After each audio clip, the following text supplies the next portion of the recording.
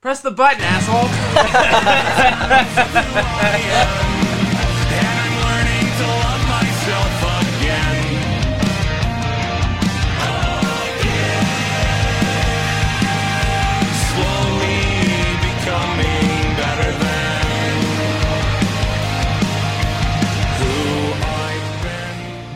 What's up, Sugar Bushes? Welcome to another episode of Snacks Packs. We took a week off, but we're back. I think for my birthday. Yeah, for Goose's birthday. It's so funny. We were recording, and I even said that I was going to do something for my birthday, and I didn't put together that I was going to be doing something the whole weekend. Yeah. I was like, oh yeah. The last friggin' Bacon Fest was last week, so I missed the Bacon Fest. Damn. Bummed about that. That's tough. That's big tough. I did go to the gun show though, and it was all right. There was less horrible Trump shit there. Oh, really? There's a lot That's of not tight. white people, which is cool. That's sick. Yeah, when you go to gun shows dude. here in Kansas, there's like 3 Trump booths you can go to buy the shittiest merch you've ever seen. Oh, there was some garbage. Did I send you that one of the Come and Take It patch that I saw? I don't think so. Let me show you real quick. It was so funny. I don't know who made. It's like they had their like grandma like make the patch for them on the like based off of the description alone. Look at the gun. What? Yeah, what is that? I was like, brother, someone already came and took it. You got nothing left. Yeah, you're done. What's going on, buddy? And that's also where I saw that pickup truck that had the Trump 2020 or the Trump 2020 stickers, and then they had just put a 4 over it. Oh, there it is. Yeah, I mean, damn it, that's one already. Jesus Christ. Just put the markered over it. Yeah, we'll do it again next time. That's the way to do it, dog. You instead of buying a whole nother sticker and spending a lot of money, bro, just write a 4 over it. Why not? Why wouldn't you? What better way to look like a poor? Yeah, you can't afford a cool new sticker on your truck. Jesus Christ! It's called being financially responsible. It's I don't think many people driving pickups as commuters that love Donald Trump are financially responsible. Yeah, I guess that's a valid point. It's probably a fair, assessment. Dude, so much shit has happened since we last recorded. Really? Oh yeah, it's the last recording we did was when we did it on Twitch. Let's not ever do that again for a while.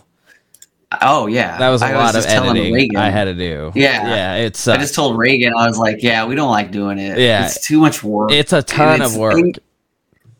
And we want you guys to be able to pause and rewind to hear our hilarious jokes, which you can't do. So you can hear it over and over again. Yeah. I'm sure you're just pressing that back 15 in every punchline. Let me hear it again. My Instagram reels have been popping off, and I think it's because I got banned from making money on Instagram for like 3 months. What'd you do? Kill yourself joke. So I got banned on Facebook for making a killing myself joke, and then I got banned for 2 days on Facebook, but my account is restricted there for like 25 days. It moves all my stuff lower to the timeline. And then on Instagram, it was a number of things. A couple months ago, I made a joke about burning a hotel down, and I got a content violation for that. And then Jesus Christ! Yeah, and then someone even joke about burning down a hotel. And then a couple months before that, I posted a photo of me and was like, "Come hang out with us on Twitch, or I'll beat your ass." And I got a content violation for that. And then, holy shit. Yeah, right. It is holy embarrassing. Shit. And then, the most recent one was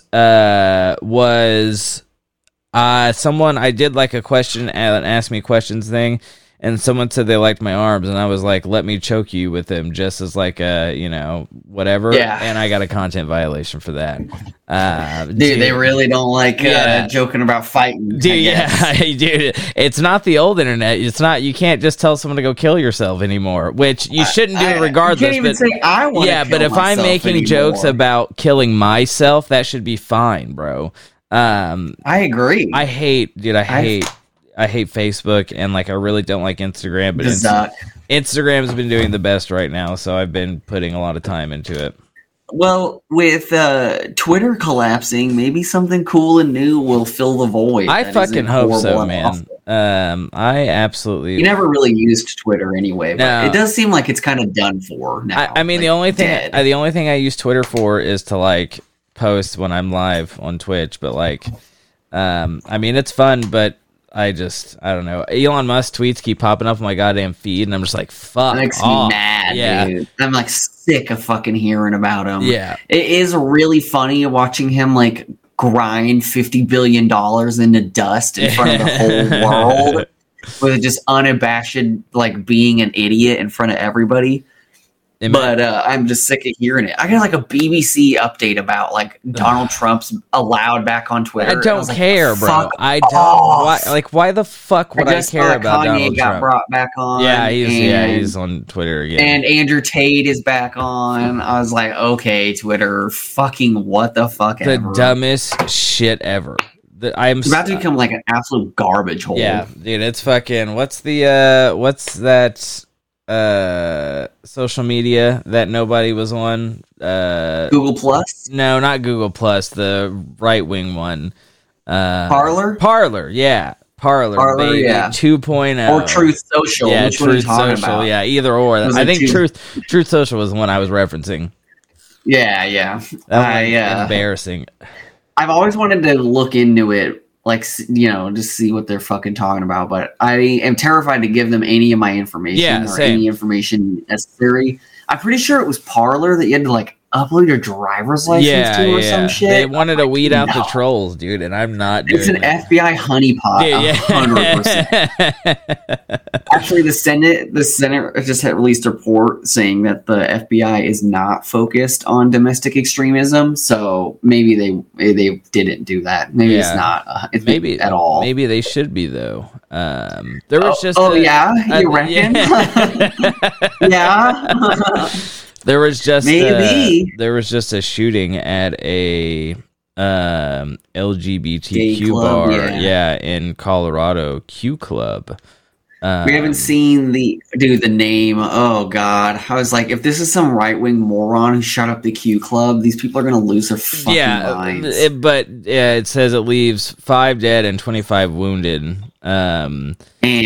I think one of those people. I'm sure that's gonna be some right wing bullshit. Yeah, one of those people that passed away was friends with a bunch of people I know from back home. I guess I could be wrong. They grew up in Tulsa and moved to Colorado, but that's fucking sad and shitty. Have they released?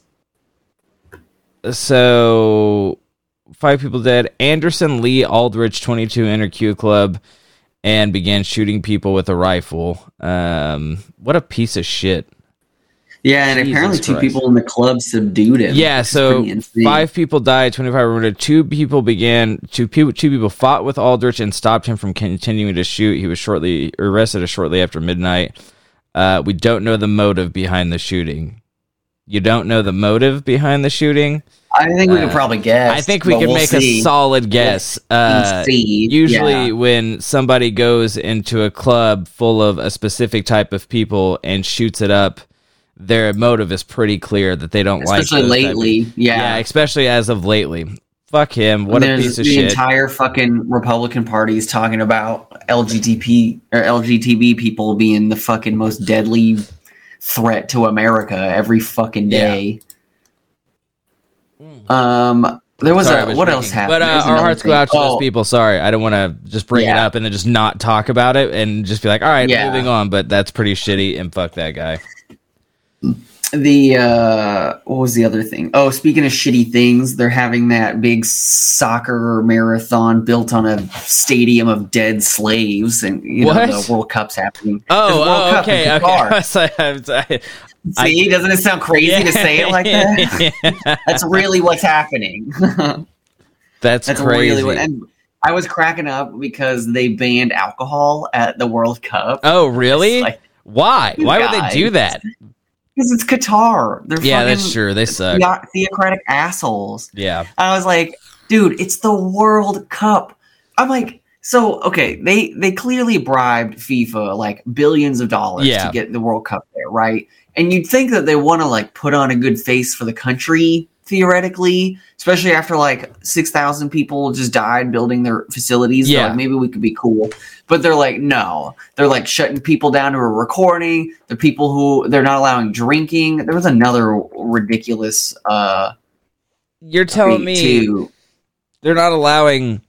Excuse me. Oh, they don't allow kosher food. No kosher food. Really? They're disallowing it. Yeah. I was like, you guys are fucking what a fucking asshole, dude. They can't even like stop. They're like, we have to be assholes. We have to be the worst. The worst. While putting on like, no kosher food. What is wrong with you? Why does it matter at all?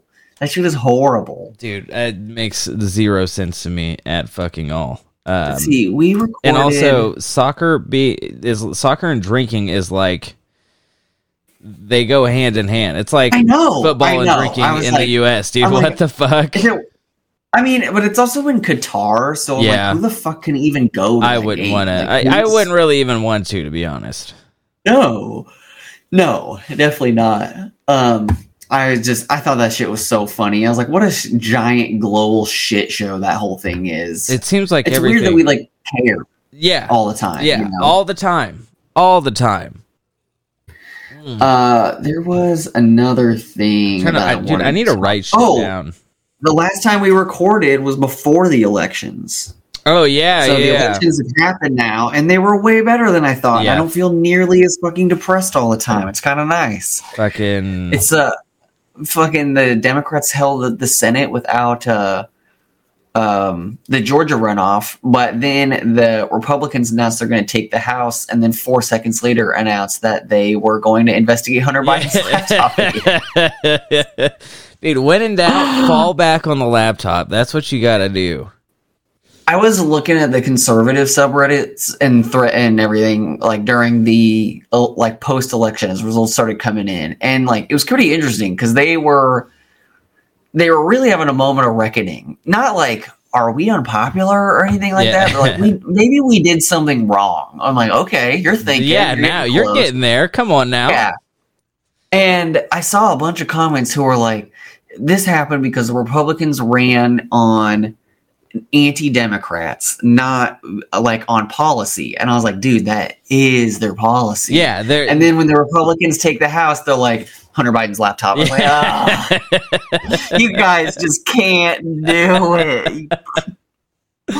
They're saying inflation for 8 months straight, and then they're like, and Hunter Biden's laptop. And those are the two things that we're gonna run on are hating Democrats, and we're gonna check Hunter Biden's laptop again. Which it's not even real. Yeah, and not a real thing. Like 5 years or some shit. And I'm just like, stop. Who gives a fuck? You would think if it was real and substantial that something would have happened with it. And but I guess these are the same people that think that like the election was stolen. So you can't really. It's not like you're really going to reason with that. Oh, also, what is today? Today is the leader of the free world's 80th birthday. The most powerful military in modern history is run by an 80-year-old man. So happy birthday, Joe. Yeah, it seems to be an ongoing theme in our country is just being ran by people who have been here the longest. So we gotta cut that out. That's so old. I actually just saw. You shouldn't have one hand on the nuclear launch codes and 1 foot in the grave. I don't think that. I just don't think that is like a good way to run a country. God. I'm like, Joe Biden, tell me what a Bitcoin is. Yeah. if you don't know anything about it, get out. It's not even that I care about Bitcoin. I just don't think he has any idea about anything that's been in the last 15 years. Can you show me where your router is? Like, just point in the general direction, and I will eat my words. Have you go ahead and change the background on your phone? Yeah, real quick for me, real quick. What happens when the internet goes down? You know where to plug it in and unplug it, and plug it back in. Dude, 80. That's just, I saw that news and I was like, it's baffling to me. Exhausting. This is really exhausting. Just retire. Like, just career politicians are the worst.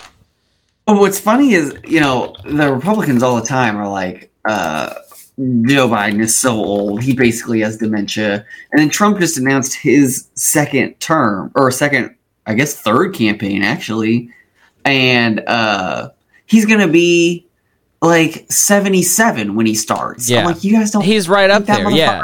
Old? Like, what they went to the same high school. Yeah. You know what I mean? Also, it's not even a 5-year difference, bro. That's fucking. No. Those are both old people. We're all losing with both candidates. Fucking geriatric fucks. That being said, I'd probably still vote for Bernie. Sorry. Yeah, no, same. Yeah. It'd be lit. Seems like the most lucid old guy out of the. Oh, truly. Yeah. Bernie seems like the kind of president who, he know he was dying, and he's like, I got to get as much crazy shit done in the next 2 years. I got to jam all these executive orders in, bring him in on his deathbed. You guys figure that shit out. I'm going to die soon. Yeah, I'm just going to sign off on these, and you can do whatever you want with him, and we'll call it good. So, see you later. I'm going to die. Who cares? I need to get my water. Hold on. Okay. I'm sorry. I don't have it. That's cool. I don't really feel like editing any of this out, so I'm just going to keep talking. I was going to talk about that weird dream I had that if you were on my Snapchat you saw, but I know Goose is going to give me shit, so I don't want to talk about it. That's too thirsty. What were you saying? Nothing. I was talking about that dream I had on my Snapchat that you don't like. I was mostly just being annoying. I know. I figured. You were like, it's a long story. I'm like, all right. Yeah. Well, I figured I didn't really even see, because I saw that you replied to it and was like, I stopped listening here. And I thought that it was the moment where I just said, I'm going to tell you about this dream I had. And you just being like, because you're like, I don't like when people talk about their dreams. So I was like, all right, buddy. Jesus Christ. You got any other updates? I saw that that guy, the person of interest, got transferred to county jail. Oh, did he? Yeah, I don't know what that means. I don't either. I forgot. I haven't looked up a whole lot about it recently. I've been fucking busy. I check it once a week to see if anything happens. I just figured nothing was going to happen for a while, so I was like, okay, I'm just going to see when we get an actual update about this, and I was going to give it a couple weeks before I checked up on anything, just so hopefully I would have some kind of good news. I also, it is we're relying on the police here. Yeah, we're relying on the police in Oklahoma, in the state of Oklahoma. So you're not going to get a whole lot out of it. So. Isn't there just some scandal about the Oklahoma police? I thought I saw something. Would not surprise me at all. The DOJ announced investigation into Oklahoma PD's response to mental health crises. Maybe that's what it was. Would not surprise me either. Their response to mental health crises seems like it's probably just shooting them. Yeah, shoot them or tase them or act like they aren't there and book them for public intox or something. I started watching this show called 1899. We started watching it, and so the first, it's a wild show. It's bananas. It's bonkers. It's Looney Tunes. And when we started watching it, we noticed that the ADR. Yeah, it's pretty good. We noticed that the ADR was all fucked up. Like the people's mouths were moving, and the audio was not matching up. And I was like, "Is this a foreign film?" But no, it's a Netflix film. So I'm like, what is the, I almost couldn't watch it because the fucking ADR was so bad, and we were just that's all we could focus on. And then I hit the button once, and I saw that, for some reason, the settings automatically put it on, English, dubbed in English, with English being the original language. And I was like, why the fuck would they do that? So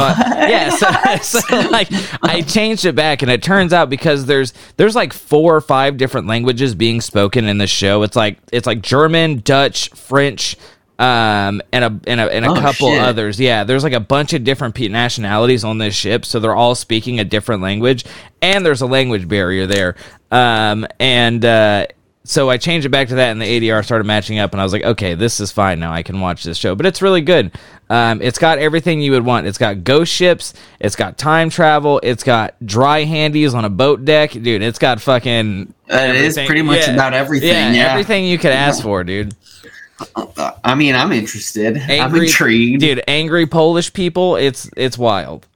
You could just say Polish people. Yeah, that's true. Is it actually good? It is like pretty actually good. Yeah, good? It's kind of like one of the shows where you're like, "What the fuck is happening?" And then you're like, "Oh shit, okay, those people know each other," and this, that, and the other. It's like a mystery. It is definitely a mystery. It's like, are they hour-long episodes? Yeah. Did you know the story I did about the Ourang Medan? It gives me kind of those vibes, big vibes like that, but it also deals with like time travel, and then there's like beetles everywhere, and this kid who doesn't fucking talk but is somehow really annoying, probably because he doesn't talk. Children really can be like that. Yeah, it's crazy, but it is a good show. I do highly recommend it. I haven't finished it yet. If my opinion changes throughout the course of that, I will let you know, but so far it's pretty good. Okay, I've been looking for. It's good. Like there is hour long. There's a guy. He plays this dude named Jerome, and I think what they did, because this guy has like snuck onto this ship. He's a black guy, and a lot of the first initial scenes of him take place in the bows of the ship where they're like scooping coal. And I think for them to like get him to show up better on camera or something, they made him like glistening in sweat. And it made it look like his features were like totally out of proportion, to where he looked like a dude. He looked like he was pulling a Robert Downey Jr. and like doing blackface. And we were like, there's no fucking, no fucking way that Netflix put a dude in their show doing like, blackface. Yeah, I pulled up like the list of the cast, and I was like, okay, great, that is an actual black guy, and Netflix did not just fucking throw it left field to us. Filming a black dude covered in coal dust in a dark room does sound pretty fucking hard. And then Soup also explained to me like how it goes back that cameras are not designed for, people of color and stuff like that, which is obviously due to a racist past in media and film. More diversity in tech. Yep. We always make that's like kind of this. I mean, it's real. It's not a joke, but it's like a joke my buddy and I say a lot, because there is a lot of instances of weird shit like that. Like Teslas will run over people of color more often because they're like trained on white people and shit like that. It was just, it's fucking weird how all that stuff manifests. It is mad weird. It's so weird. I remember I saw on Twitter the other day that someone shared a picture of like Twitter staff before Elon Musk and after, and like the before picture is like a lot of women, and then the after picture is just like a bunch of dudes, and there's like one woman way in the back like standing on her tippy toes to be in the picture. And I was like, oh, that's not surprising, but is also tough. Horrible. Yeah, that is very tough. But I mean, if you're a lady working at Twitter and you find out Elon Musk is in charge, who's like, he's got like 11 kids, and he's like silenced like 3 sexual assault cases. I would not be jazzed. I'm gonna leave. Would not be jazzed at all. Me. Yeah, no, absolutely not. Who goes first this week? I'll go first. Fuck it. We'll fucking throw this bitch out, because I think yours is longer than mine. So I'm covering something like a little bit different. It's like, I don't know. There is scamming involved. There is definitely scamming involved. So there's cons and frauds. Yeah, there's cons and frauds, bad shady dealing. So I'm going to be talking about an incident involving a man by the name of Chris Marquise of Fairhaven, Vermont. Chris was a 27-year-old husband and loving father. He owned a store in Vermont called the CB Shack, and he spent his free time hunched over his desk on a CB radio, chatting with other people over the airwaves, and he rocked an incredibly powerful setup that he had illegally modified to broadcast his voice louder and further than citizen-owned radios were allowed, and he would frequently chat with fellow radio operators, making connections with people across the U.S., as well as advertise his business and help other operators with their gear. Now, the kicker is that Chris was actually a 17-year-old kid, and the CB shack was actually just his mom's house where he lived. He was a CB radio enthusiast. Okay. Yeah. I was like, sounds fine. All right. He was a CB radio enthusiast who, like I said earlier, used his illegally modified radio equipment to dominate the airwaves, and boy howdy was he a fucking menace on the microphone. I love it. Yeah, so he used he goes by the tag name Psycho or Taz, either or, and he would regularly get on the, quote, working man's channel, which was a CB channel that truckers would use to get information on weather, directions, and, like, speed traps, and he would just fucking clog up the channel with dialogue and would, like, use, like, noisemakers like you'd hear on old-timey radio station to drown out anyone who would try to get through on the channel, and he did it all day. Kind of love that because I have so many truckers around us. Plus, they assaulted our vehicle. Yeah, your vehicle. Yeah, that's fair. So, the idea of just like running a jammer around my neighborhood, I love that. So he would regularly get into heated arguments on the radio with other people, and he's a 17. He was like in a Call of Duty. This is his Call of Duty Modern Warfare 2 lobby from early 2000s. When he was in this argument, there was really no holding him back. In interviews I read with people who knew him on the airwaves, they were like, he said things to people I couldn't ever imagine saying to another person. And we had when it really is like a Modern Warfare 2 lobby. When Chris wasn't being a menace on the radio and verbally abusing people, he would chat with his girlfriend, another CB enthusiast, whomst he met on Channel 1, a channel frequently used for socializing and banter. Chris lived with his mother, Sheila, and from what I read, Sheila was kind of an enabler. Chris was the baby of the family, and he suffered from a condition called retinitis pigmentosa, which rendered him blind at night and his vision narrowed during the day, and it was progressively getting worse. So he had to, like, at night, he was supposed to use a cane to walk around and stuff like that, but he didn't like it, so he would just stay inside all throughout the night and stuff like that. He was very much a loner. He also didn't really get along with people at his school. People in, like, the Wired article I read, they were like, yeah, he was kind of a punk. He was a dick to people. He got beat up a lot. Like, just kind of a loner. Beats up a blind dude, right? I don't know, man. If I get it, listen, if I get it, you're upset at the world, I respect that. But don't be a fucking dick to me and get in my face about it, because I will hit you, even though you can't see it coming. Is there any limit? Who would you not lay out? Nobody. Someone in a wheelchair? You'd lay a dude out in a wheelchair for his words. So, funny story, that almost happened. So I was at a party one time. All right. I wouldn't lay out a fucking guy in a wheelchair. I probably would never lay out a blind guy. But I was at a party in El Paso a long time ago. It was me and my tattoo artist. And I was walking into the back gate of this party, and this guy in a wheelchair behind me, like, hit his wheel against the back of my shoe. And I was like, oh, shit, my bad. He was like, yeah, get the fuck out of my way. And I was like, okay, cool, bro. Sounds good. And so night goes on. This dude gets fucking hammered drunk. And it somehow ends with, like, us in the middle, all of us, like all the people at the party in the middle of the street, and he's just fucking like yelling at this dude, and this guy's like standing there like, what are you talking about, bro? And the wheelchair guy tries to swing on him, and the guy takes a step back because the dude who swung at him is in a wheelchair and just fucking whoops the shit out of him, and then like punches him a little bit, and everybody walks up and separates it, and one guy one guy pulls out a knife, and the dude who hit the wheelchair guy was like, listen, man, he swung on me first. The guy with the knife was like, that's fair, understand.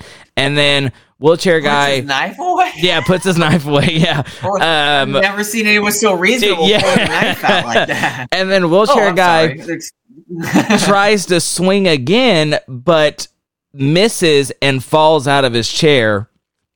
And then just leave him. And so everyone was like trying to kind of help him, and he was like, fuck off, I can do it my own, blah blah blah blah blah. And we were just listen, man, like, I get it, like, I would be angry at the world too, I understand it, and I you know, it's gotta be, it's living with a disability like that is something I will never know, and I hope to never know. But like, come on, dog, like, take it easy. You're really just fucking swinging at everybody. And then and like, really though, you're in a wheelchair, my guy. Yeah. Like, someone's going to lay you out. Yeah. Like it's no matter hard. how strong, no matter how many push-ups you do, you're still in a wheelchair. You can't go upstairs. It's not gonna. Yeah, it's not gonna be hard to do that. But yeah, it was. It was definitely. And they always have the out. You know. Yeah. You never have the out of a fight if you're That's in true. a wheelchair. You beat up a guy. You don't win in that one. You either get beat up by a guy in a wheelchair, or you beat up a guy in a wheelchair. And there's no spinning that story to where you. And everyone's like, dude. Yeah. I don't know. I think getting beat up is probably the better option because you can be like, man, he's in a fucking wheelchair, dude. What do you want me to do? What am I going to do? Hit him? Yeah. Just turn him around or something. But he was like actually huge and he actually beat your ass. You're like, I wasn't going to hit him. I was going to hit a guy in a wheelchair. Yeah. That is funny. I just remembered that story when you said that. I didn't even think about it. So Sheila was kind of an enabler. He had a progressive, eye condition that was getting worse. Sheila gave Chris whatever he wanted. They would apparently both routinely shoplift together. They would just go to stores and do a little mother-son larceny, which is what it is. You got to do what you got to do. I respect it. I scold my mom too. Yeah, you got to do what you got to do, man.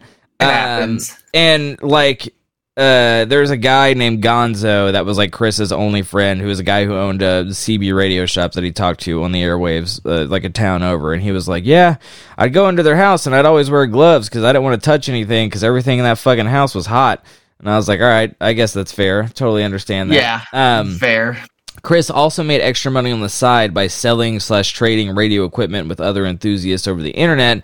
But a lot of the time, those trades was actually just Chris scamming people out of their money. He would post in chat rooms and forums stating, I own this business, CB Shack, and anyone looking to buy and trade or sell radio equipment should email me.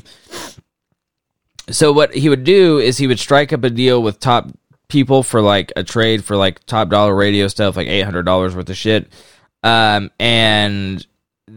or they would send a check via the mail for him to send some kind of equipment, and he would send them a fake tracking number, make it look like he kept up his end of the deal. And when they figured out they had just been scammed out of their equipment or money, he would stop answering their calls, he would stop answering their emails, all types of shit. So Chris became kind of notorious for this. A member named Tomcat on a popular CB radio forum that Chris had scammed put out a post asking anyone who had been scammed by CB Shack to send in their stories via email. And boy, howdy, did those stories start to flood in. Tomcat fucking A. Yeah, Tomcat. Once it's at that stage, you're already done. You're done. You're done. But this is once your victims start rallying together. This is like mid to late 90s, so it's like you're not as fucked as you would be today. You could rebrand and nobody would know. So Tomcat would regularly post. Wait, I thought you said it was the early 2000s at some point. No, I said early 2000s in reference to Modern Warfare 2 lobbies. Okay. So Tomcat would regularly post about Chris and threaten him. One post reading, I am posting ads about that crook all over the internet. The address I have is Washington Street, Fairhaven, Vermont. Don't mail this liar any money or you will be poorer but wiser. If I can find someone to pay the two-way airfare, I will go and collect everyone's money back and give him some severe dental problems to deal with. Are you listening, Chris? When you see a 6'5" dark-haired man at your door, you better duck, because I will be out to drop the mall on your noggin, dude. That's quite so the threat, dude. I also, I never believe anybody's height and weight on the internet. Yeah, never, ever. It's such a thing on like Reddit for people to be like, me and my 6'5", 300-pound brother with a tattoo. I'm like, no, shut up, nerd. I don't believe any of this. Get I out don't of believe here. any of this. So Chris had been running this hot scam for quite some time. It was netting him quite a bit of money as well. He had a lot of high dollar equipment. He would keep that, he would keep what he wanted and for his collection, and then he'd sell the rest and use the money to further fuel his hobby. Excuse me. So, on March 19th, 1998, UPS drops a delivery off at Chris's mother's house. Sheila had just gotten home from work. She picks up the package. She saw that it was addressed to Chris, and she brings it to him in his room. Chris, at the time, was on the radio chatting with his girlfriend, which they talked all the time. When he wasn't at home, he had a handheld radio he would bring with him, and they would talk in his mom's minivan until he got too far for the signal.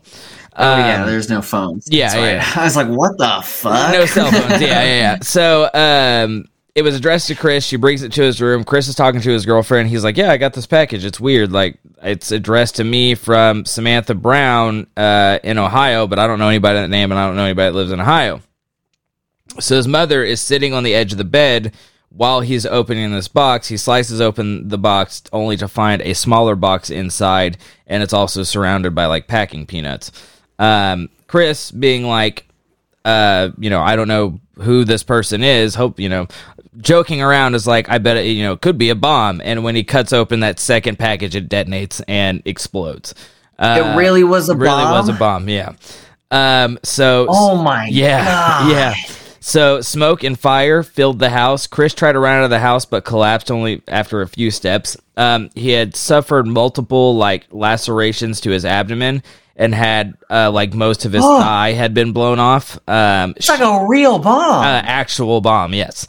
So Sheila... This is because he scammed people on the internet? Mm-hmm. Dude. Sheila attempted... This guy's like, I'm going to go and knock his teeth out because I'm a big guy. And they blow him up. Blows him up. Fucking lunatic. So Sheila...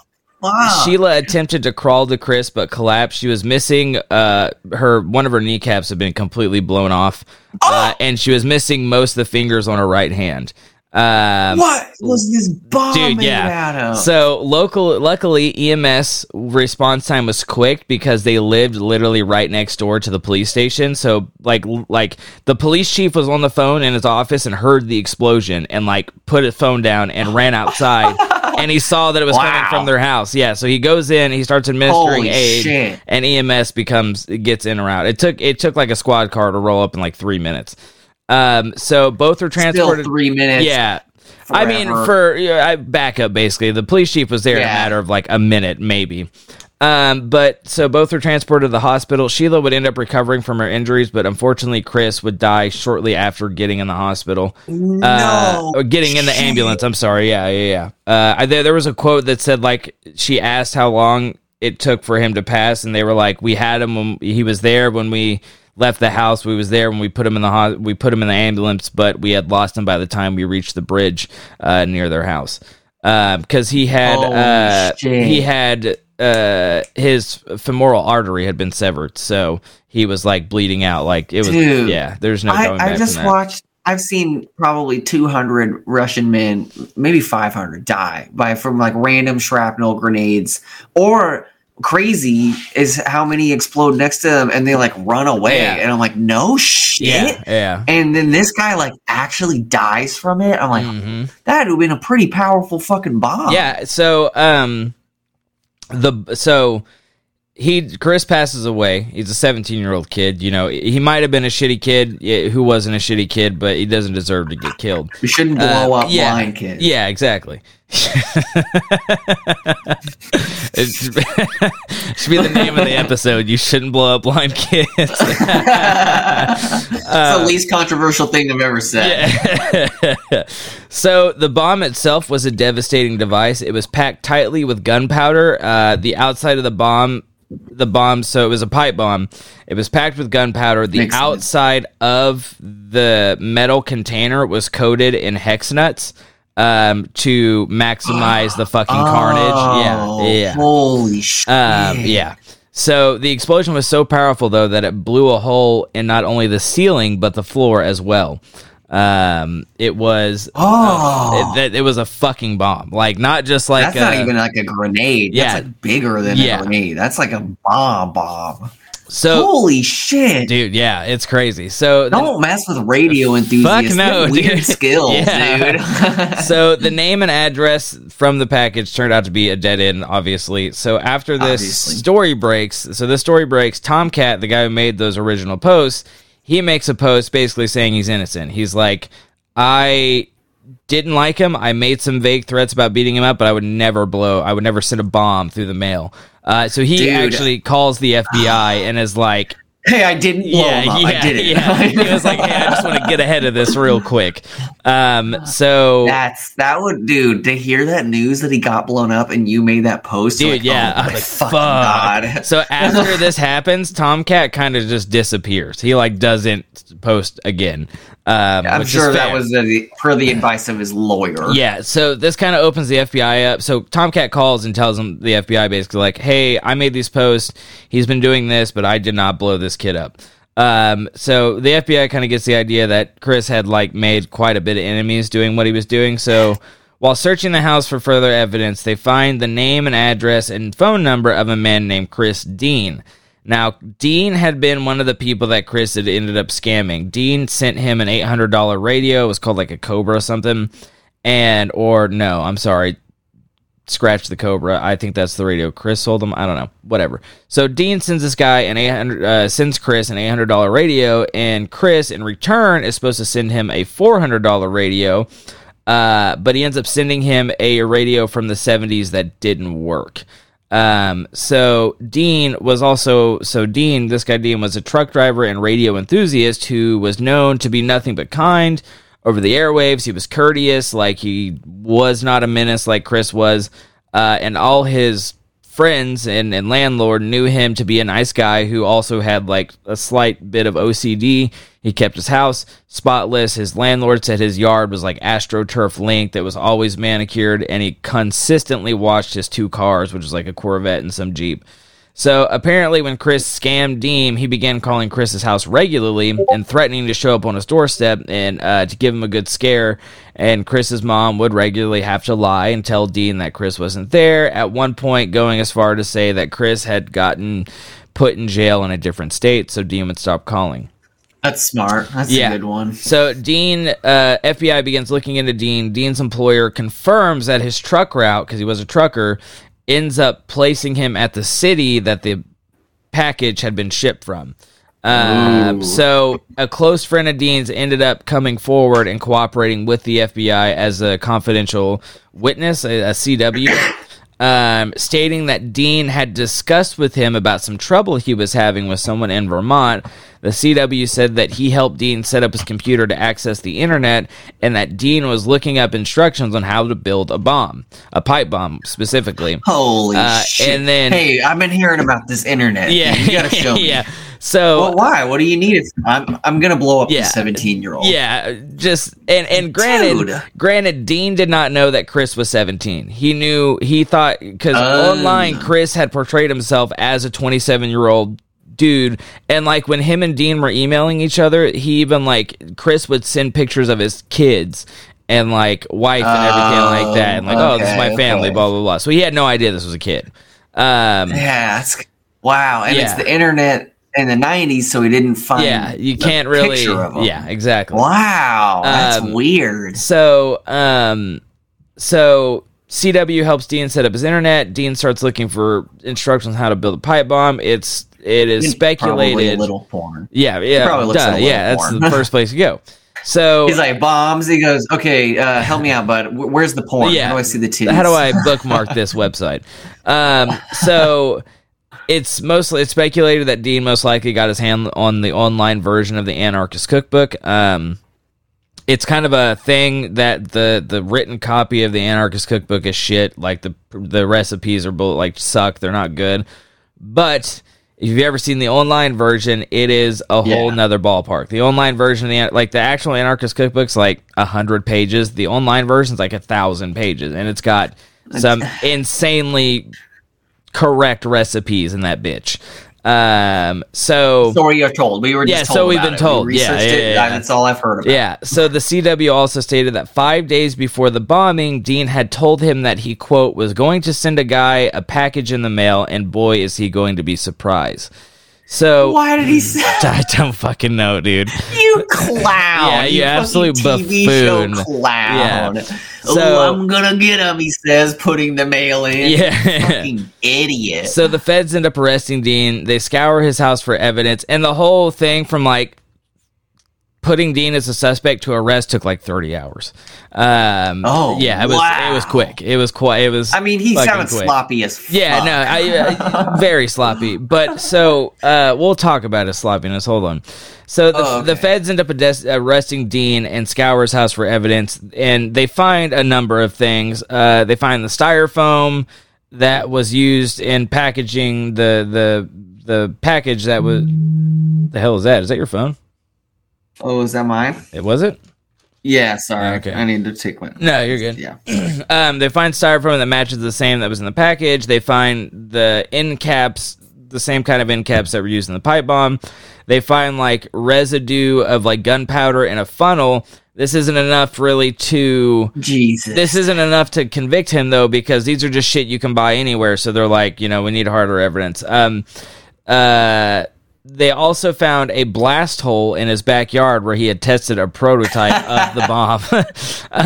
And also, nobody was like curious when he blew up something in his backyard. And like when... the thing is, he's just like... I don't know. Something just turned this man on someday. And he's just like, everything is so methodical, He's like, got to make a practice, see how that works, get the internet, figure out how to then I'm going to mail it. And then I'll cackle maniacally when I'm mailing it like an idiot. By all facts of this, it seems like Dean was like just a dude who like kind of, he was no prior convictions, nothing, and he just kind of got set off. But there is some things that I read that kind of makes him seem like a shady fellow. I'll talk about those in a minute. Oh, okay. And like Chris's friend Gonzo, the only friend that he had, and Gonzo was this guy, this older man who actually did own a CB shop in town over that Chris would go visit. He would help Gonzo like set up his computer, and Gonzo taught him everything he knew about radios. And like he heard over the CB that there had been an explosion in Fairfield, Vermont, and like Gonzo was like, Chris probably fucking blew a transformer setting up all his illegal equipment, and then when he figured out like that it was an actual explosion that killed Chris, he was like fucking devastated. But so one of the two damning pieces of evidence that got Dean convicted was they found in Chris's house one of the batteries that was used as the ignition for the bomb, and the lot number on that battery matched the lot number that Dean had in his house. Which I'm like, dude, if you're gonna build a fucking bomb, like get rid of literally everything you use. Like, don't. I'm like, you said he did it in his backyard. He had the dirty funnel. He had the same batteries. I'm like, what the fuck? Sloppy. That is ridiculous. If I remember in the Brian Wells case, they couldn't source a single fucking part on that thing. It was just random scrap. They just couldn't. Yeah, as you should. That's a real professional there. And another thing was, obviously, they found a file on Dean's computer about constructing a bomb. Now, he had originally deleted that file, but what he didn't know was that when he sent it to his printer to print off the instructions, it made a copy of the file on the printer that he didn't delete. This guy not printing everything off, printing all of his bomb instructions off at the library. What a fucking amateur. Yeah, fucking doing that at home. Dude, yeah, you don't do that at home. So ever since I learned about the BTK killer, that they could locate they could tell what it was printed on. Yeah. I was like, oh my God, holy shit, really? So, it's like good OPSEC to know that. Jesus. So the prosecutors had initially sought the death penalty, but eventually Dean was sentenced to life in prison without the possibility of parole. So one of the big things that they talked about was how Christine had like no prior convictions and stuff like that. But in the Wired article I read, one of Dean's friends who owned a CB shop was basically walking around the grocery store one day when he saw Dean's wife, and this was after he got arrested and everything like that. Saw Dean's wife, and Dean's wife was like, basically, hey, like, we're, obviously Dean's in prison, so like we don't have money. Can you come over and like appraise the equipment that he has to see how much I could sell it for? And he's like, yeah, of course.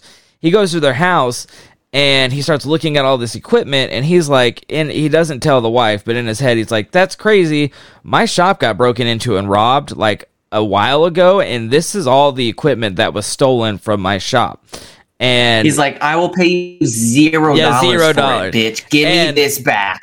So he basically said like, it made sense that one, Dean wouldn't go to the police about the scamming or anything like that, and why he took such a weird trade, basically trading an $800 radio for a $400 radio, Why he would take such a low bar trade, because he's basically cleaning it. So he's got something that he needs. Yeah. He doesn't want that hot equipment. Eventually, all that shit ended up being seized by the police anyways. So, which is shitty. I feel bad for his dude. Wife. Yeah, his wife. She didn't know about any of this. No, absolutely and I'm like, not. But he didn't have any priors. So still, I mean, why did this guy start stealing and murdering? I don't know. You know, I think he didn't have any priors because he grew up. This is the 90s. I think he was like 30 when this happened, something like that. So he grew up in a time where, as long as you were upstanding looking white guy, like, you could basically get away with anything. And true. I don't know the day he got sentenced. I can't find the date.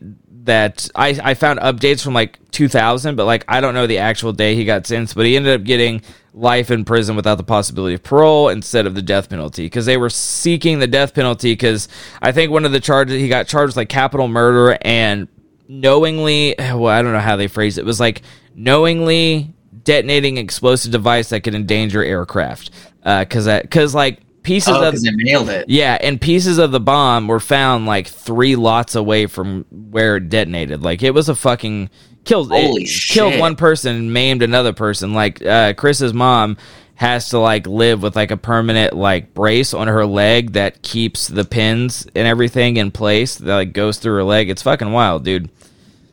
Wow. Yeah, but that is oh my god. What a weird story. Dude, that guy inside every man there are 2 wolves. Yeah. And the wrong one was awoken in that man. Yes, it was.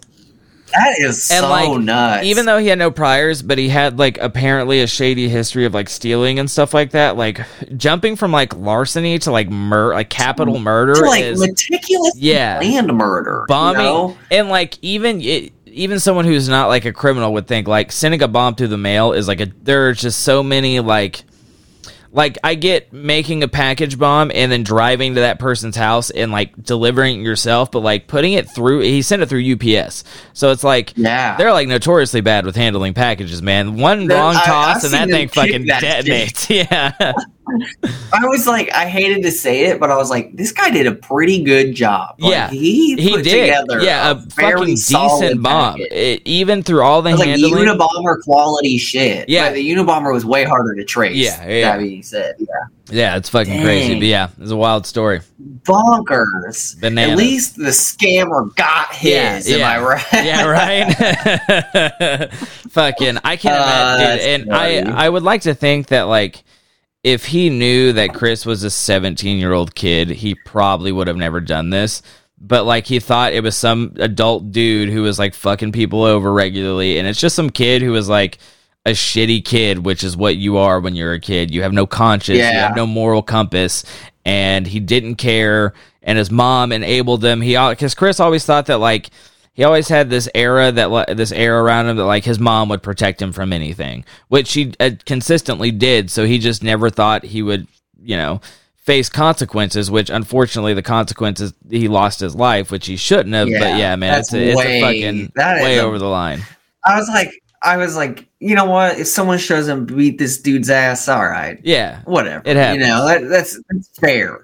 But no, you shouldn't bomb them. Yeah, fuck no. I am just fascinated by what turned that guy to just go feral. You know, that is so weird. It's fucking man. crazy. And then the mom. I mean, that's just ultra tragic. Yeah, that is hella tragic. Yeah. Fucking insane experience. Because Chris was her youngest, so she like babied him and everything, and then like he had an older sister. And when I was reading that Wired article, it was basically like at the time before that happened, his sister and his mom were not on speaking terms, and then they briefly reconnected, and then they were estranged after the Wired article followed up on everything. So yeah, it's interesting. It's a I was situation. Thinking, I was like, man, in no way is it like his fault he died. No, absolutely not. If I learned that someone went through all these steps to blow up my son because he was such a twat all the time, I'm like, this is my fault. Yeah, it is your. Yeah, you Christ. fucking. Like, He is I've never had anyone so motivated to be mad at me. Yeah, you know? Me neither. I always aim for, if I'm out of their sight, they forget about it. That's kind of what it is. Of anger. If you don't see me, we're outrageous. good. We're good. Yeah, it's crazy. Let me grab my vape charger real quick. Okay, we'll edit this out. Oh, god damn it, you're not gonna fill now you want me to chat? Bro, I did it when you went away, so fucking get your charger. Hold the airwaves up. I don't want to do any editing. I'll fill them up with my noise. I'm not actually going to. I'm just going to be really quiet for a little bit and then just not tell him about it. Would that be funny? Probably not. I think he'd be mad. I think he'd be mad about it. Shit. Hold on. There he is. Yes, sir. All right. Yeah, and he's not even going to review it, guys. Yeah.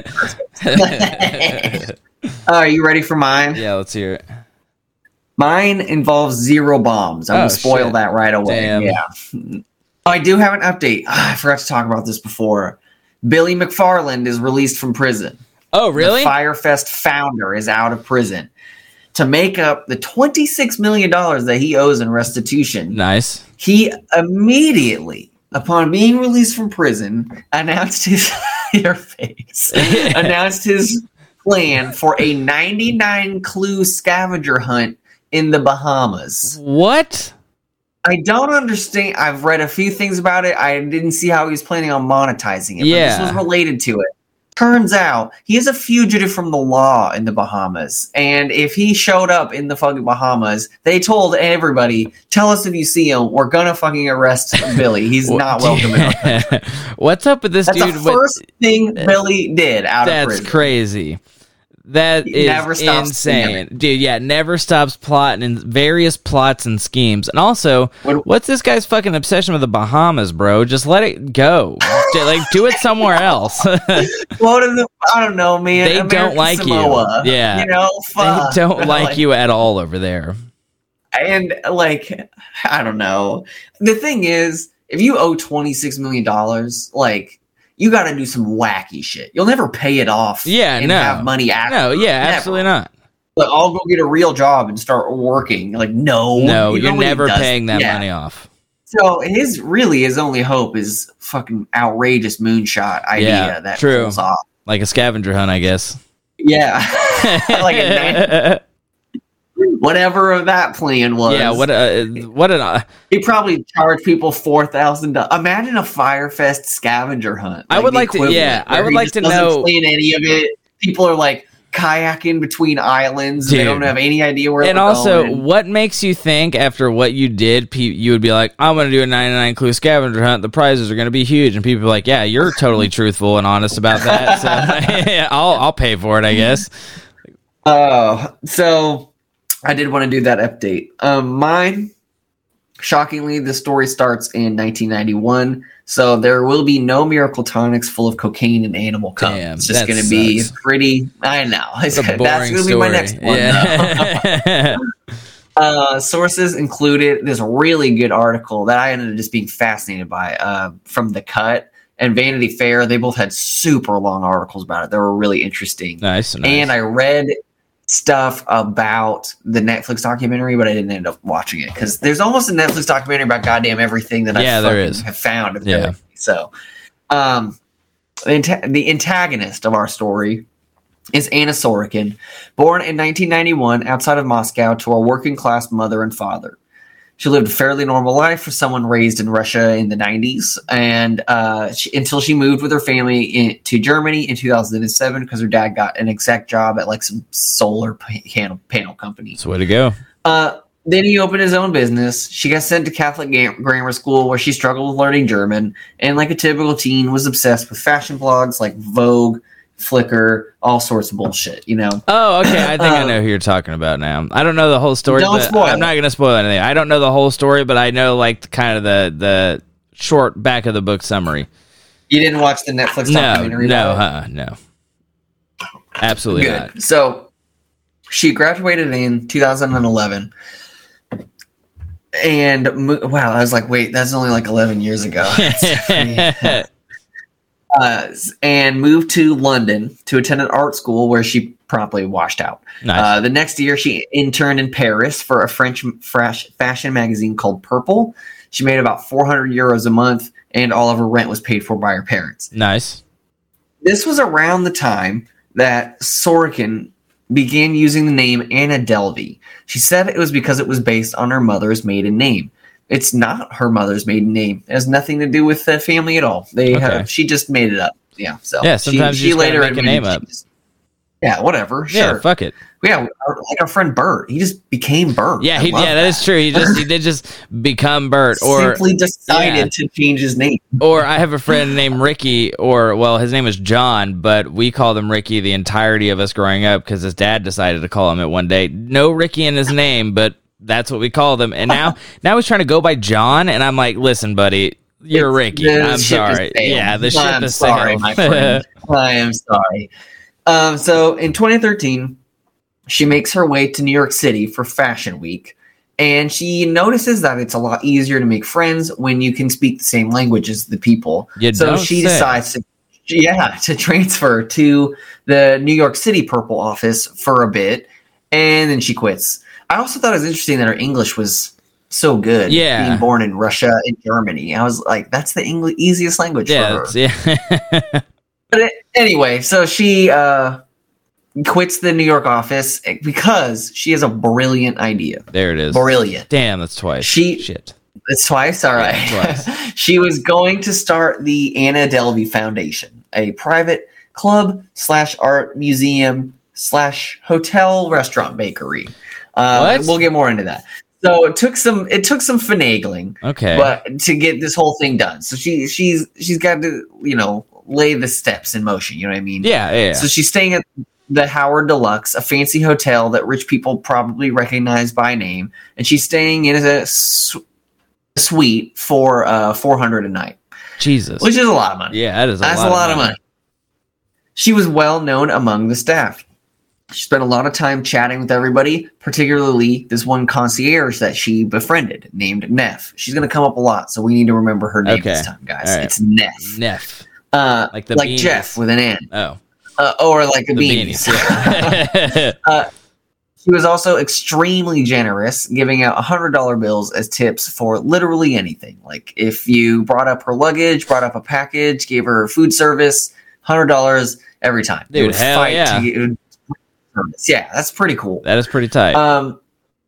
That being said, most people did not like her because she just sat around and talked to all of them all the fucking time and was really annoying and like kind of classist and rude. Like she'd be like, she'd say things like, "You guys are so broke," and they're like, "Yeah, dude, literally, we're actually poor people." Poor people. And also just talking all the time. I'd be like, "Shut up! I don't want to listen to you anymore." Shut up. Yeah, just stop. Yeah. So. But yeah, they're still going to fight to bring up her shit because they're going to get $100 for it. Yeah. She spent money rapidly. Her room was filled with bags from expensive shops, clothes all Balenciaga and other fashion names that I only know from rap songs. Nice. One time she took her friend Neff to this personal trainer life coach for celebrities, and she liked her so much she paid like $4,500 for like a bank of sessions Jesus Christ. So she's dropping. Yeah, cash. Yeah, what fucking is it? All parents' money?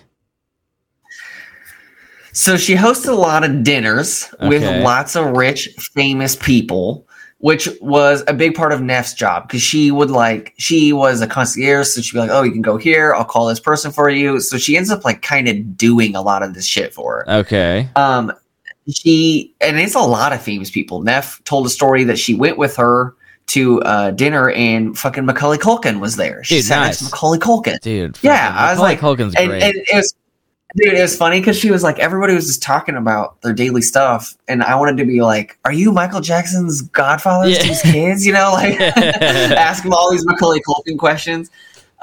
So she was a busy socialite, and from outsider's perspective, she seemed to know everyone in the city. She knew a lot of fucking people. At one point, she goes to Venice with this Chinese art museum founder named Huang, and she was like, "Hey, man, can you just book the tickets in the hotel on your card, and I'll get you back? My liquidity, I got shit. I'm busy." Rich people and stuff. he's like, all right, whatever. Well, kind of weird, but sure. And she didn't pay him back. Nice. But he just kind of forgot about it because it wasn't a lot of money, just like a few grand. Just a few grand. $3,000. Yeah, it is what it is. He literally says in the article, it wasn't a lot of money, just a few thousand. I'm like, okay, buddy. Must be nice. If someone owed me thousands of dollars and didn't pay me back, I'm gonna be a little upset. Yeah. So she's hosting dinners, socializing, making networks, working towards her grand goal. In 2014, she hires a PR firm to throw a birthday party for her, which I was like, man, I didn't know you could do that. I didn't know. That is way above my pay grade. If I was really rich and I was like, I want to have a party, but someone plan it for me, I wouldn't know who to go. No, I didn't know you could hire PR firms for that. The thing I would probably do is hit up like a concert venue. Yeah. Like, can you guys do anything? Yeah. I have no idea. But yeah, so there were PR firms that did that for her. And Huang even went to this event, even though she fucking owes him thousands. But what's a few grand between friends? Yeah, what is a few grand between friends? And he thought it was fine, but he did have a moment of realization. He started to get a little worried because after the party, he posted a picture on Instagram with her, and the restaurant reached out to him on Instagram. They messaged him, and they were like, "Hey, man, do you have her number or any contact info, because she hasn't paid for anything at the restaurant?" Oh. And he was like, ooh, that's not good. Probably not good. Yeah. And he's like, yeah, I'm probably not going to get my money back. He definitely not figured that one out pretty quick. So, and this is a constant theme. No one seems to know where she's getting her money, which is why I didn't answer your question. Okay, that makes sense. One guy thought that she was the daughter of an oil titan. Another thought she was the daughter of a Russian diplomat. And one guy was like, oh, she's with the Delvey family. They're big in antiques. None of that is real. There's no antique family. What? There's no Delvey. Yeah. You can say anything to rich people. That sounds made up. That sounds made up. Big in antiques, baby. The thing is, the answers she give to people, the rich people, they're like, all right. And sure. I would be like so interested, I would tear them to pieces. Yeah, I'd be like, wait, really? Fucking antiques? Work? What do you do? Yeah. What do you fucking? How does that? Does your family own Antiques Roadshow? Is that what you're talking about? And then I would corner them just out of pure curiosity. Yeah. But rich people are just like, okay, sounds good. Money doesn't mean anything. You just say how you get it, and it just pours from the sky. Yeah, I want to attribute to them being like, I don't care because I'm rich and I already have a bunch of money, so I don't need to know what you get your money from. I don't think rich people talk about how they make money. I think once you get rich enough, you stop caring about money. Right? It doesn't even exist to you anymore? Or like, it's not so much that they're talking about how much money they made. They're just like, yeah, my business is doing this now. And you just kind of assume that it's making them a lot of money. You don't even go into the financial aspects of it. I don't know. If I was Jeff Bezos, I'd probably text Bill Gates and be like, "Pasty bitch." Yeah. I bet they do have those text message exchange where they're like, ultra high. Look who's on Forbes magazine today, motherfucker. Yeah. Also, one thing we forgot to bring up in our banter is that Jason David Frank passed away, the Green Power Ranger.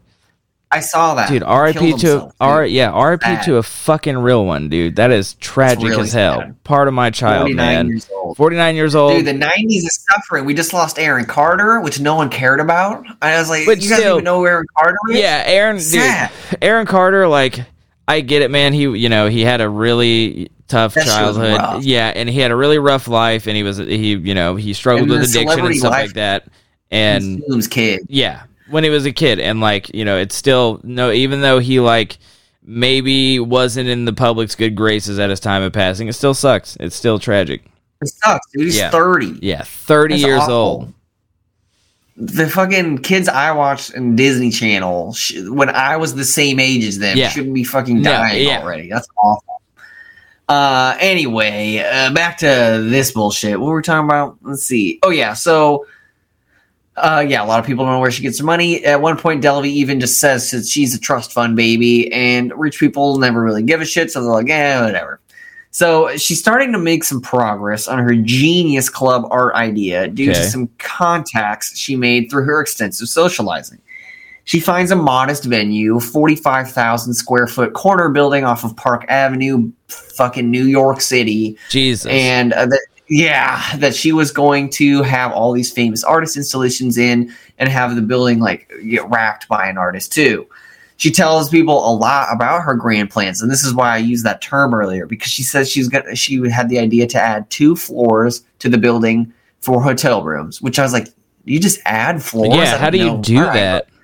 Maybe that's allowed. Okay, sure. Yeah. And she wanted to add 3 restaurants, a juice bar, and a German bakery. I was like, what the fuck is this place gonna be? How do you you're making a mall. You're making a mall. Yeah, that's what's happening. That is what you're doing. So, no cohesive idea of what the fuck that could have been dude, at all. It sounds like a kid who, they're like, oh, if you could start a business, what would you start? And they're just like, I want a bakery that has art in it, and then I want to put a fucking race car track in the basement, dude, and we're gonna do go-karts. The water fountains. Yeah. So, and that's a good point you bring up, because I was reading that, and I was like, what the fuck do you mean? She was telling, they were going through with the owner or the realtor, and she was like, I want to put that there. And I was like, does no one think this sounds fucking dumb? And or not even real? Was the building owner just that sounds great. We'll do it. Awesome. Buy perfect. It. Buy it. Sure. You want to do a artsy Dave and Buster's, I guess? Yeah, right. Sure.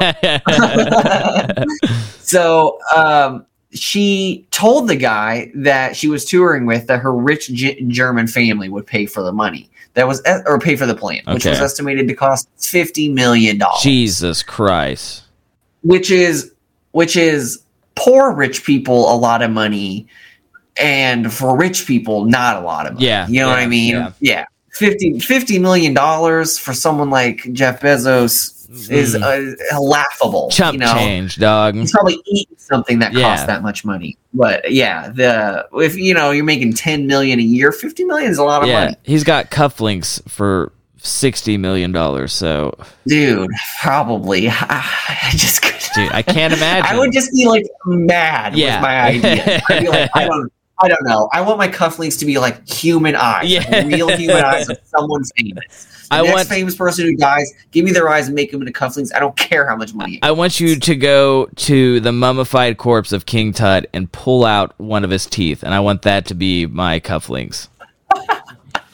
I'd be going through a museum like it's a fucking shopping. Yeah, I want real that. Old museum. Have you? There's an old video of Michael Jackson going through this really expensive dude, it looks like a museum. The pieces they have look like they're out of a museum.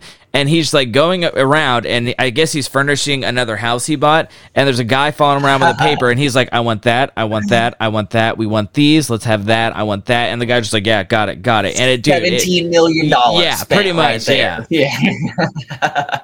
Oh, I could not imagine. Nope. It'd be boring almost. Honestly, it would. Forward to? What do you look forward to? Yeah, and it's so funny. You just did everything. We were talking about Skyrim before we started recording, and I'm kind of at the point of the game where I have a lot of money, where I'm just like, what do I need to do things for when I have all this money? I don't have any incentives to do this now. Yeah, exactly. Yeah.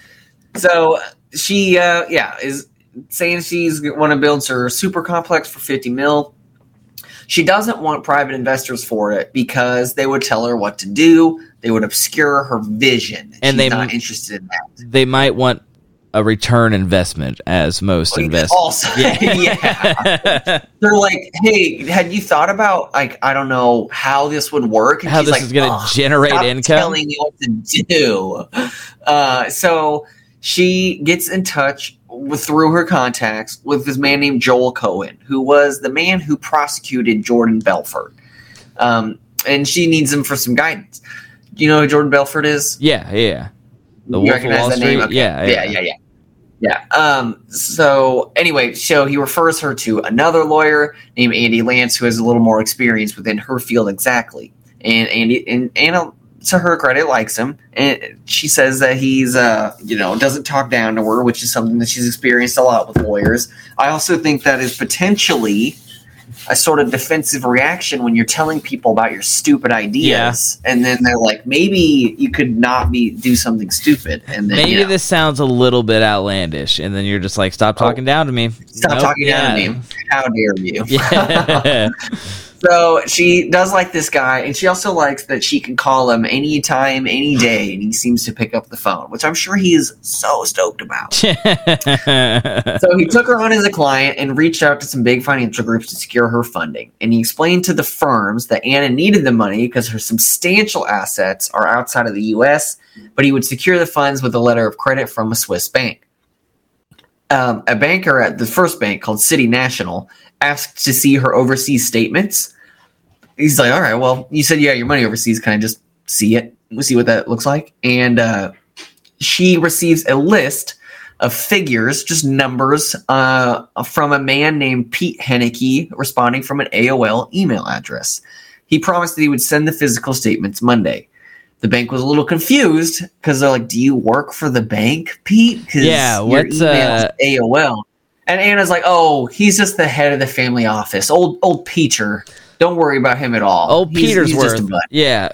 So she starts hanging out with business dudes now instead of socialites. Okay. She's trying to get that cash. Yeah, that cash, baby. She's made a lot of friends. She's trying to get into a new life. So now it's like less, I don't know, Gossip Girl or Euphoria kind of vibes, and more like American Psycho vibes, That's who's hanging out. People with briefcases and cufflinks. One time, she brought Neff to a dinner where she introduced her to her good friend Martin Shkreli. Really, the Martin Shkreli. Yeah. Really, yeah. Whoa, bro was there. I know. I was like, ooh, not great. That being said, they're not best friends. He said he'd met her only like once before, but they did hang out.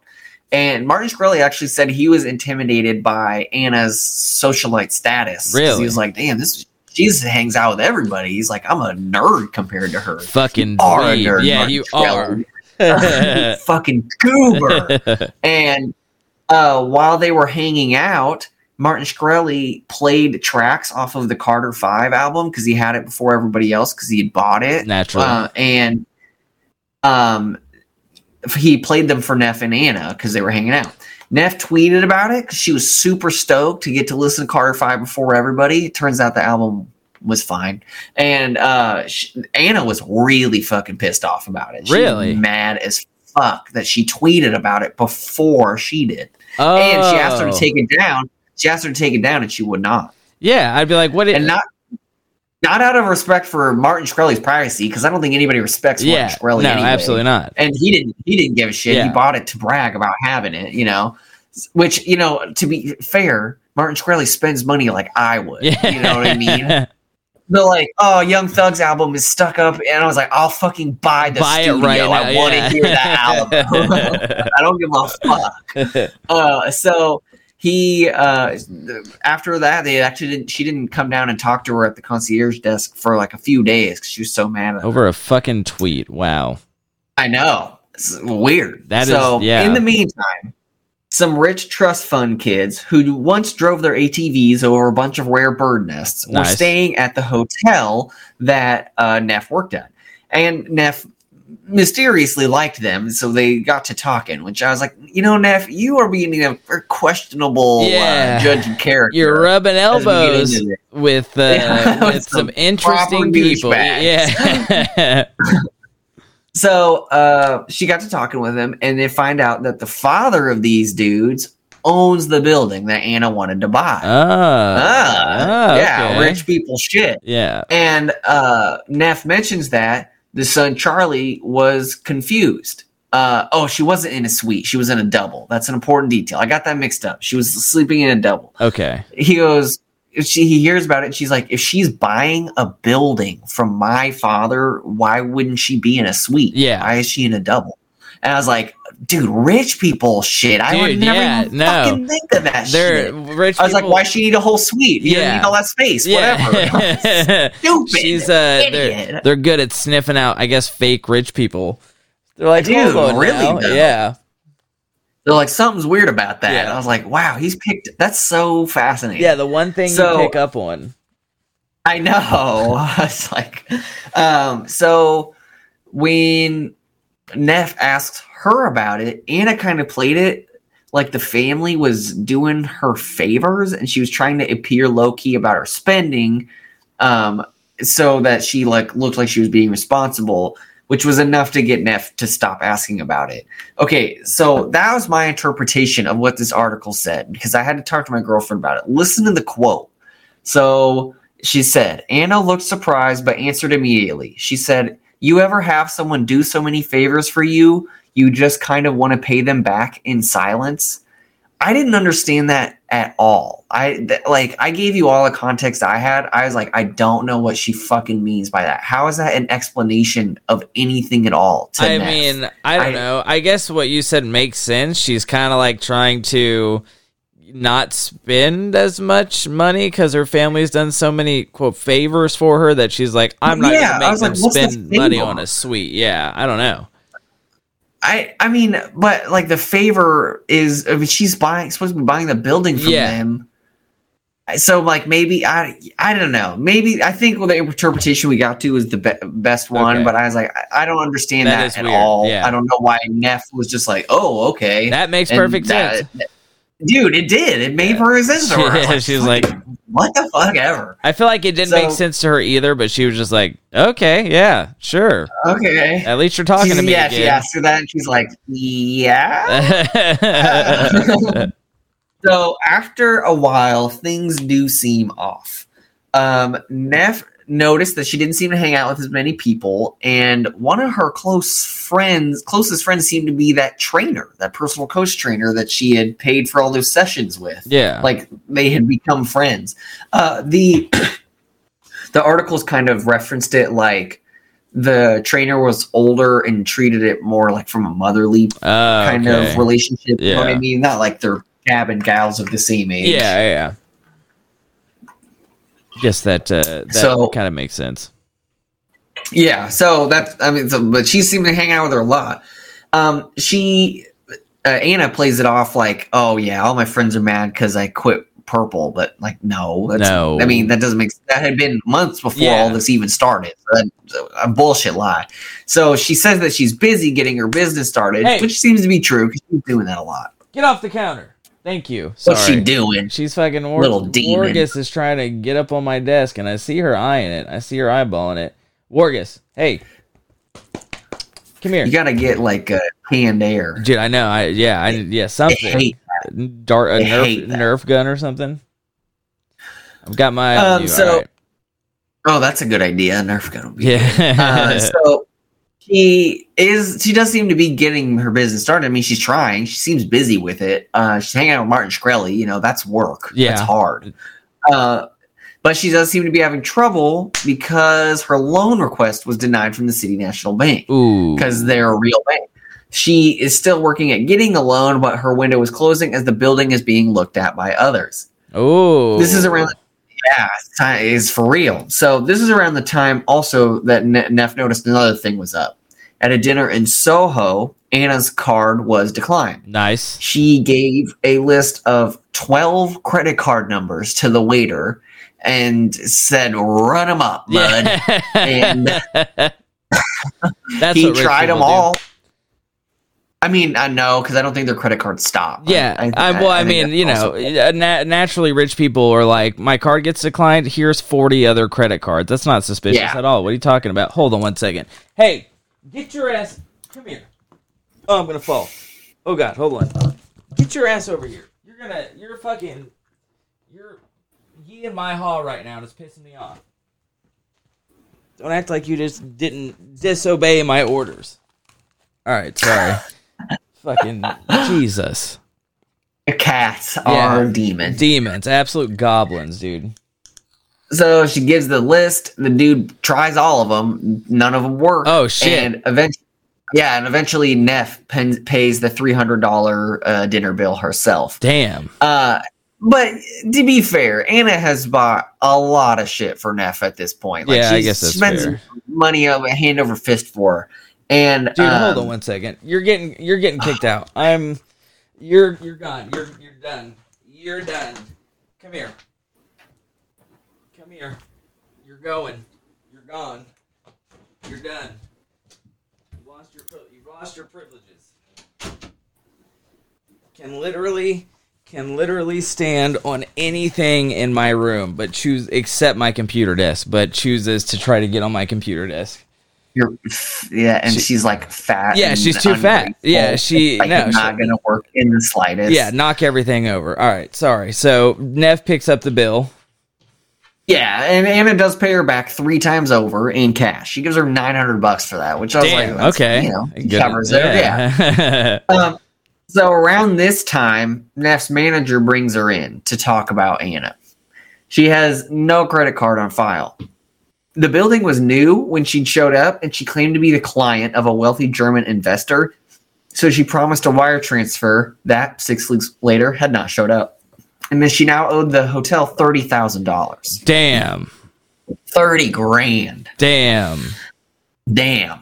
That's how much I owed my college. Dude, yeah. You know? That's more than my car. Been sleeping. That's more than my car, dude. Oh, yeah.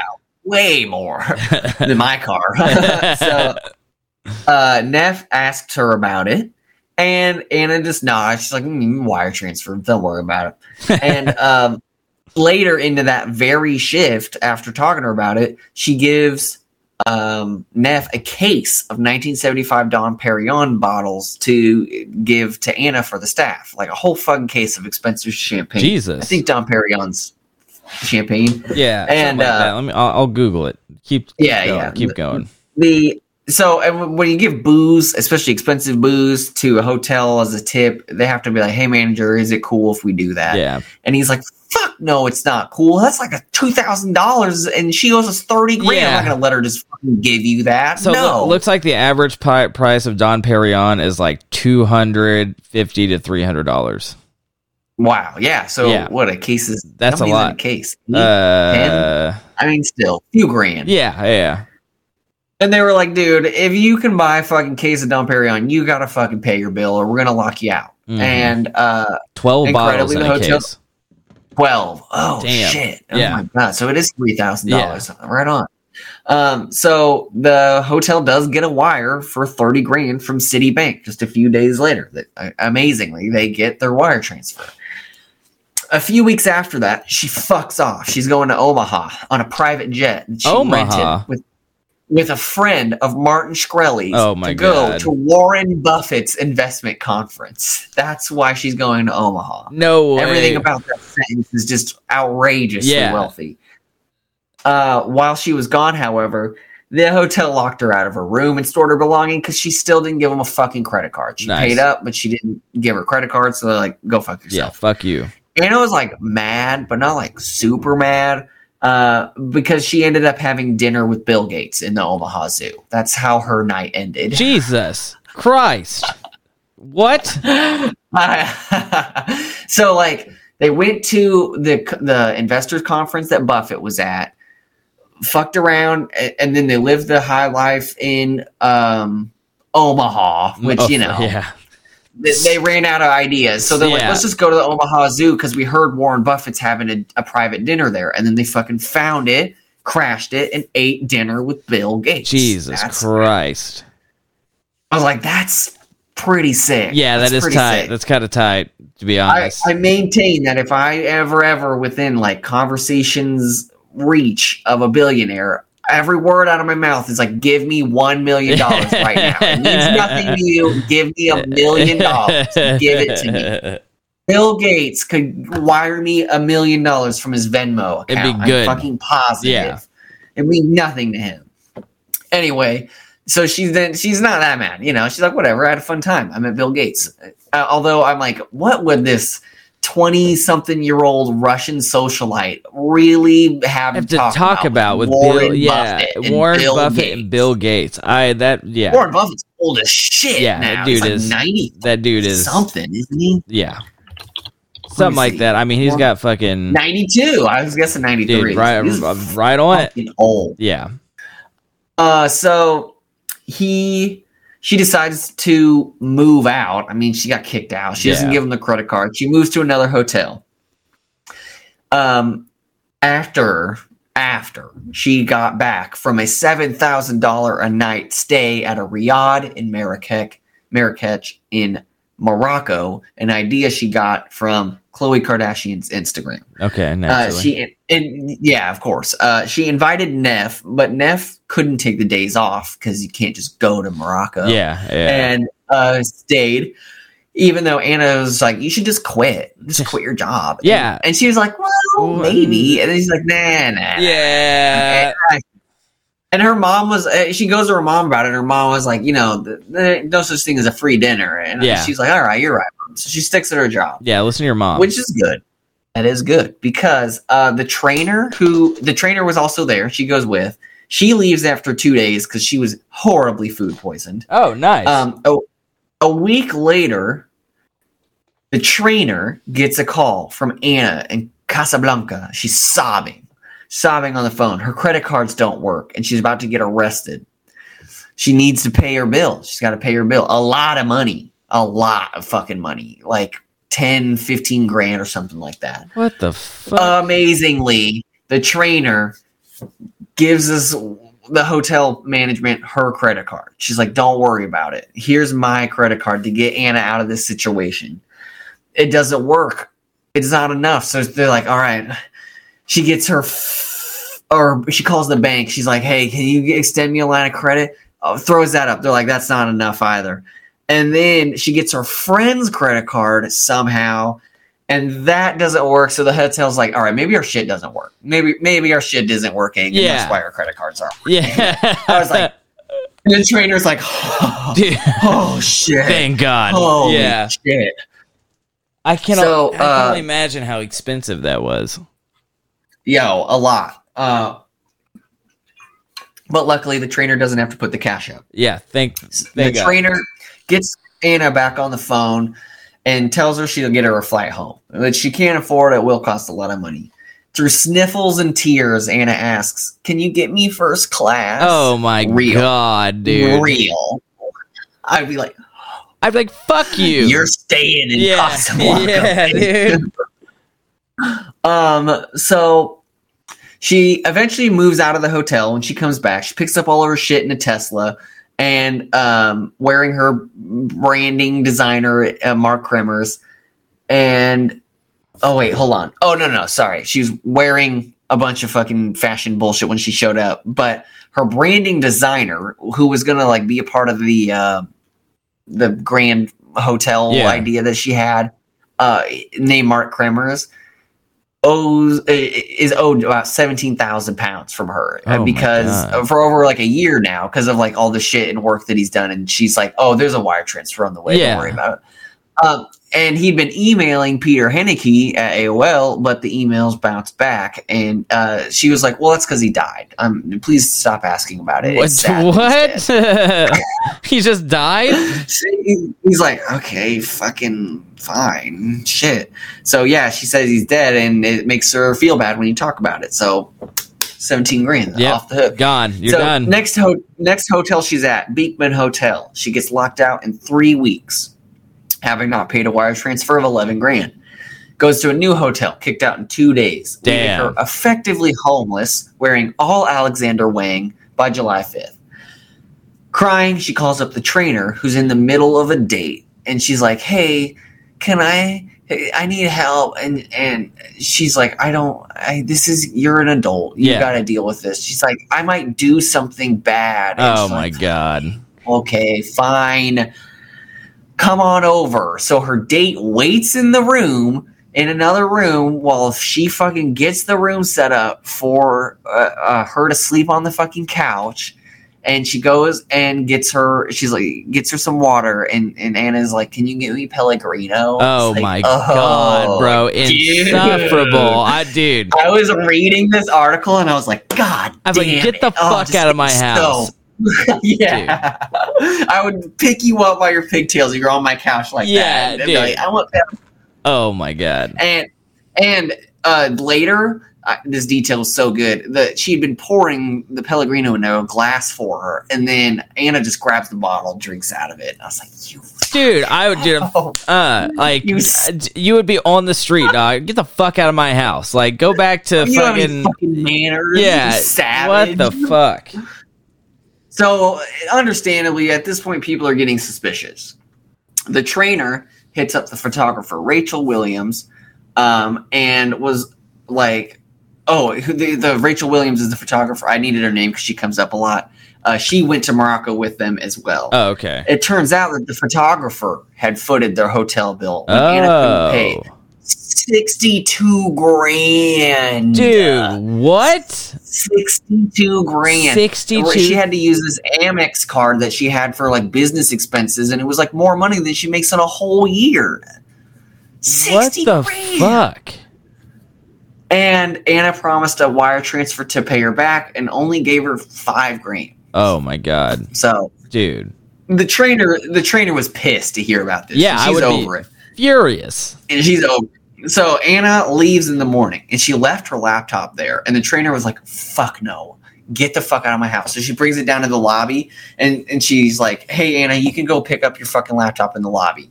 And she comes to the lobby, and she's like, the front door person calls her, and she's like, "Hey, the girl's asking to come up." And she's like, "Tell him I'm not here, and I don't want her to, and then just tell me when she leaves." And then Anna sits in her fucking lobby for hours, like really? 8 hours or some shit, just texting or whatever, wouldn't fucking leave, trapping her in her own home effectively. Dude, oh my god. And I know.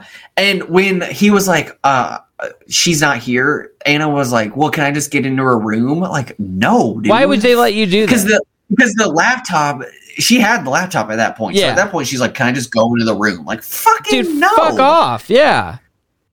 Savage. So, she ends up leaving, and who knows what happens. A few weeks later, New York Post runs a headline about a wannabe socialite busted for skipping hotel and restaurant bills. Several hotels have filed charges against Anna after she got caught trying to dine and dash an expensive restaurant. She harassed a lawyer into helping her on a Saturday night, and like really harassed him. He was like, "Holy shit, fine, I'll fucking do it." And then asked if she could fucking stay at his house. Like, she gets this dude on Saturday trying to avoid jail, and she's like, "Can I sleep on your couch?" No chill. Just no fucking chill at all. I mean, and you can tell she's like homeless. Yeah, like we're actually homeless at this point. So he refused, understandably. And so then she asks the trainer, who also refuses. The trainer got the photographer together, and they go and meet Anna at a restaurant for an intervention and some answers. Like, they kind of set her up. Like, they're like, "Yeah, come here." And then they're like, "All right, fucking tell us what's going on." So she refuses to answer, just kind of mumbling over and over again that she'll pay everyone back when the lease is signed at her new place. She'll pay everybody back. And they like, and I mean the venture, like that's the lease that she's waiting to get signed. And they show her that shit's signed. Someone else already bought the building. Damn. Gone. That's over. You're fucking done, son. What does she say? That's fake news. Bro. Fucking the rich like, person. Okay, go buy it then, idiot. Fake news. So as you can probably guess, Anna Sorokin was not a wealthy trust fund child at all. November 2016 is when the dominoes start to fall. When she reached out to that City National Bank that refused her, she claimed that she was worth $60 million to get a $22 million loan. Then she went to another bank, Fortress, to get a $35 million loan. Fortress asked her for $100,000 up front because it takes a lot of money to like actually look into rich people finances. Yeah. I'm told. I would imagine. And so then She goes back to City National to just get $100,000 line of credit, and she sent that $100,000 to Fortress to get the $35 million loan. Fortress was actually going to send people to Switzerland to look into her shit, which immediately I was like, oh, so that's why it would cost a lot of money. Because I was like, $100,000, what the fuck? And they're like, we're gonna fly to Switzerland and look at we're giving you millions of dollars. So I would imagine you got to protect that investment. Yeah. So they're like, yeah, we're gonna go to Switzerland and look at your fucking bank. And she's like, all right, so I don't have that. So she backs out. They called her bluff, 100%. So then she sends herself the remaining $55,000 to a Citibank account. And that's what she was kind of living off of and using to buy a bunch of bullshit. Then she writes $160,000 in bad checks, withdrew $70,000 before they got stopped, and used that money to pay off the hotel that Neff was at, and buy website domains in the names of the managers of that hotel. She learned from Martin Shkreli to buy, this is true, he told her this idea, buy the websites in their names and then get them to pay her to have the websites. Wow. So I was like, Martin Shkreli is a scumbag. What a fucking scumbag, dude. But I was like, that dude's out there just making dollars left and right. He just any fucking quick hustle. What a piece of shit. So the Omaha trip to Warren Buffett and Bill Gates was funded by a forged wire transfer confirmation from Deutsche Bank and getting her the $35,000 flight. She did this one by using the business card of a Deutsche Bank executive that she had met there, which I was like... Dude. So this also may come as a shock to you. I don't know if you figured this out. Peter Henneke wasn't real. That makes sense. Yeah. He wasn't a real guy. Yeah, just a burner phone that she was emailing from her AOL email in 2016. Jesus Christ, bro. Can you even sign up for new AOL emails? I didn't think you could. Fuck? So... yeah, it's all coming down. So she's got these misdemeanor charges pending. So what does she do? She deposits 2 bad checks for $8,000 to go to LA as a vacation. That was a plan. She wanted to not run. She just wanted to go have fun in LA. Just have a little bit of fun. With pending charges. Yeah. And so she gets promptly arrested for the forged checks that she just wrote, and brought back to New York, where she stayed in Rikers jail. Damn. Fucking Rikers. Rikers. Yeah. Holy shit. She never had a trust fund. Acquaintances in Germany mentioned that there are several people that she screwed over there. A lot of them don't like talking about it, which I know sounds bullshit, but like, I wouldn't want to admit that this stupid lady who scammed me. I'd be embarrassed as hell. Mm-hmm. She has basically no regrets. Her biggest objection with everything was being called a wannabe socialite. She's like, she was trying to start a business. I am a socialite. No, she was saying that she was trying to start a business. So she was like, I'm not a socialite. I'm a business lady. Yeah. Sorry, wannabe business lady. Our bad. Yeah. So she says, quote, sure, she said she might have done a few things wrong, but that doesn't diminish the 100 things I did right. Like what? What did you do right? Yeah, what did you do right? What did you do right? She's like, I met Warren Buffett, and you're like, okay, I guess that's cool. She ate dinner with Macaulay Culkin. That's cool, I guess. Yeah, I don't know if I'd count that as doing something right, but you know, live your dream. So she said, quote, I'd be lying if I said I was sorry for anything. Jesus fucking Christ, dude. Oh my God. The Vanity Fair article was actually written by Rachel Williams, the photographer that traveled with her. And it was really interesting. So I read the cut and then I read the Vanity Fair, which was really neat because it felt like a shift, you know, and I got to see that perspective.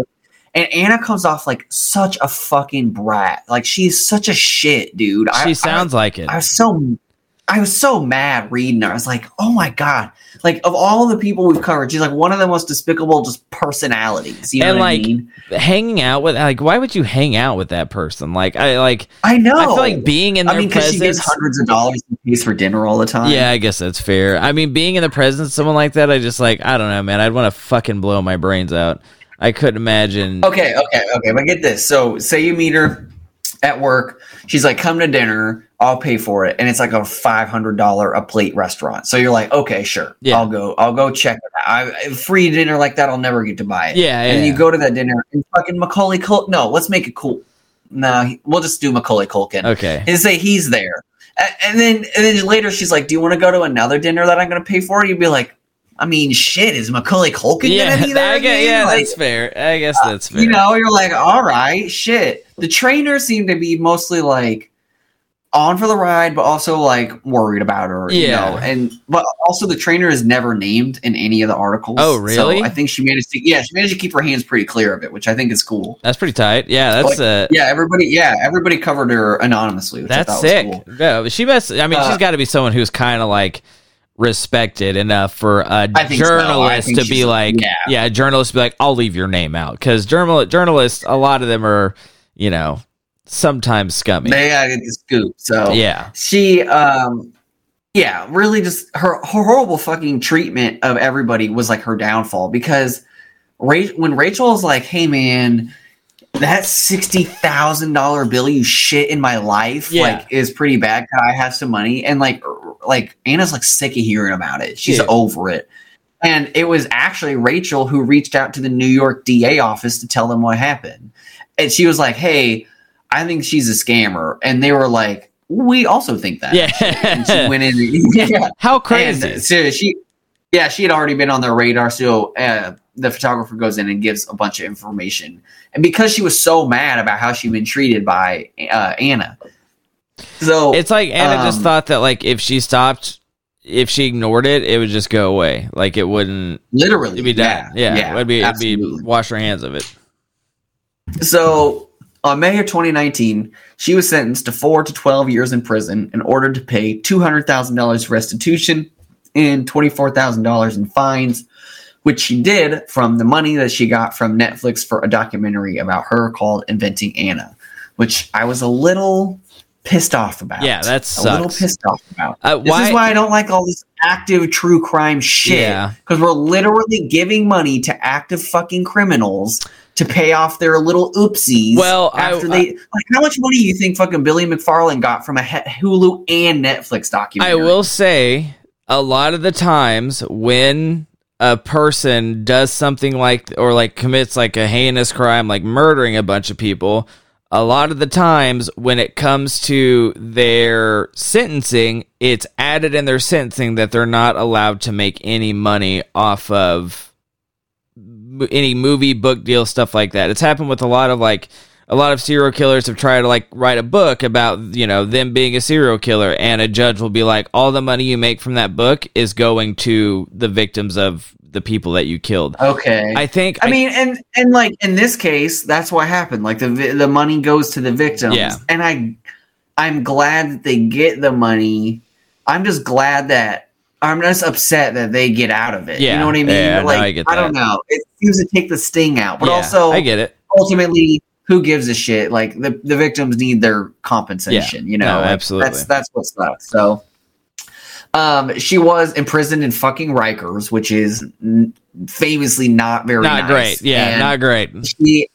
She was like, it's like kind of terrible that she was there because she did like rich people shit. Yeah. And they put her in Rikers, and now she's like, oh wow, it's so easy to steal. Like she literally says that, like how learning all these ways that people are doing this shit. I'm like, oh my God, amazing. I mean, yeah. And her going to an actual prison is nice though. 'Cause I would imagine she did rich people crimes, but the difference is she was not a rich person though. If she was an actual rich person, she would not go to bad people jail. That's true. So she was imprisoned in Rikers, where she had 13 infractions for misbehavior and was released on parole in 2 fucking years. What? Which dude. Whatever. So 6 weeks later, she was taken into custody again by immigration control for overstaying her visa and denied release because she's a fucking liar. They would never release her on parole again. No. And so then on October 5th, 2022, oh yeah, that was just like 6 weeks ago. Yeah. She was granted bond and released from prison and required to remain in 24-hour home confinement with monitoring and no social media, which doesn't seem to be enforced because she has 1 million followers on Instagram and still posts. What? That same year, she also signed a deal to star in a reality TV series about her life in prison, and she's also says she's working on a book. In May, she was in a podcast episode on Paris Hilton's podcast, and that's her life after prison. So let's see. Oh, and Newsweek ran this bullshit article about her where they said that she said sorry.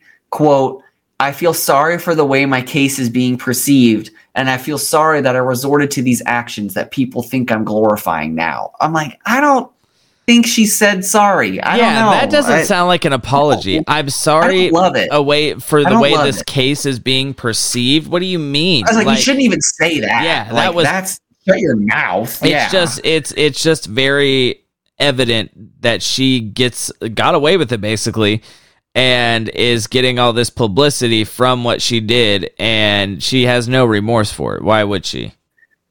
She says, I feel sorry for the choices I made. I'm like, when you say that, it just sounds like you're upset. Yeah. It turned out bad. Yeah. You know, it doesn't sound like you're apologizing to your victims. No. Yeah. You're just like, oh, I wish I hadn't done that. Yeah, I wish I would have been smarter. Yeah. Oh my God. Yeah, that's insane. For real. Dude, and that's the end of her story. And I was like, fuck at the end of it. I was like, this is awful. That's quite infuriating. That is I was like, sure, she got a little bit of prison. I don't really get why she's allowed to be in the U.S. still. Yeah, I was wondering that too. Like, why didn't she get deported? Like, I don't know. Maybe it's still in trial or like still being worked out. Who knows? Especially now. Dude, you know for a goddamn fact, if she was from like Mexico, it would be like as soon as you step foot out of Rikers, you're back in Mexico. So that's the thing. You're like, oh, she's not rich. But I'm like, she kind of is like becoming rich by proxy. So I don't know. It's kind of weird. She also tried to sell some NFTs, which is just fraud. Then she also, what was the other one? Tried to do an art show selling her shit that she like sketched in jail or whatever, and nobody bought it. Yeah. But I was like, this is like the fucking Kyle Rittenhouse of con artists right now. Like everybody was like, you suck. The trial goes, she gets convicted, which is different. And then she's just like running with it. She's like, look how much attention I have now. There's a Netflix documentary about me. And I was like, no. Obviously has not learned from her mistakes at all and hasn't really faced any real punishment. She has learned from her mistakes. She knows exactly what she needs to do. I guess that's fair, actually. Yes. That is right. I can guarantee 1,000,000,000%, just as we've seen on this. Which episode is this? The 6 episodes we've covered, especially with Billy. The con never stops. Yeah, and we have not heard the last of her. Plotting. She's going to go to jail. She's going to go to jail again for sure. We'll have to benchmark that when it happens. We'll have to have an announcement on the pod. Update. Yeah, that's fucking crazy, dog. I meant to look that up because there was another update on someone else on the pod, but I can't remember what episode it was. But yeah, this episode kind of left a bad taste in my mouth. So the next one I covered, I specifically was like looking to make sure that they got theirs. They got theirs. That's I was like, I don't want it. I can't fucking cover another one of these. It just gets away with it. It's infuriating. It's absolutely infuriating. It fucking really is. Bananas. We're almost at 2 hours. Yeah. Remember when we thought this was going to be a short episode? We were like, it'll be fine. I thought it was going to be a short episode because mine was pretty short, but Damn, that was a good story. I've seen it was funny. I've seen the documentary on like Netflix of her. I never watched it, but I know who she is, but I didn't. I knew that she was just like conned her way into hanging out with celebrities and taking money from people, but that was it. That's fucking bananas, dude. Hers is bonkers. Is like, I don't know. It wasn't her grand plan.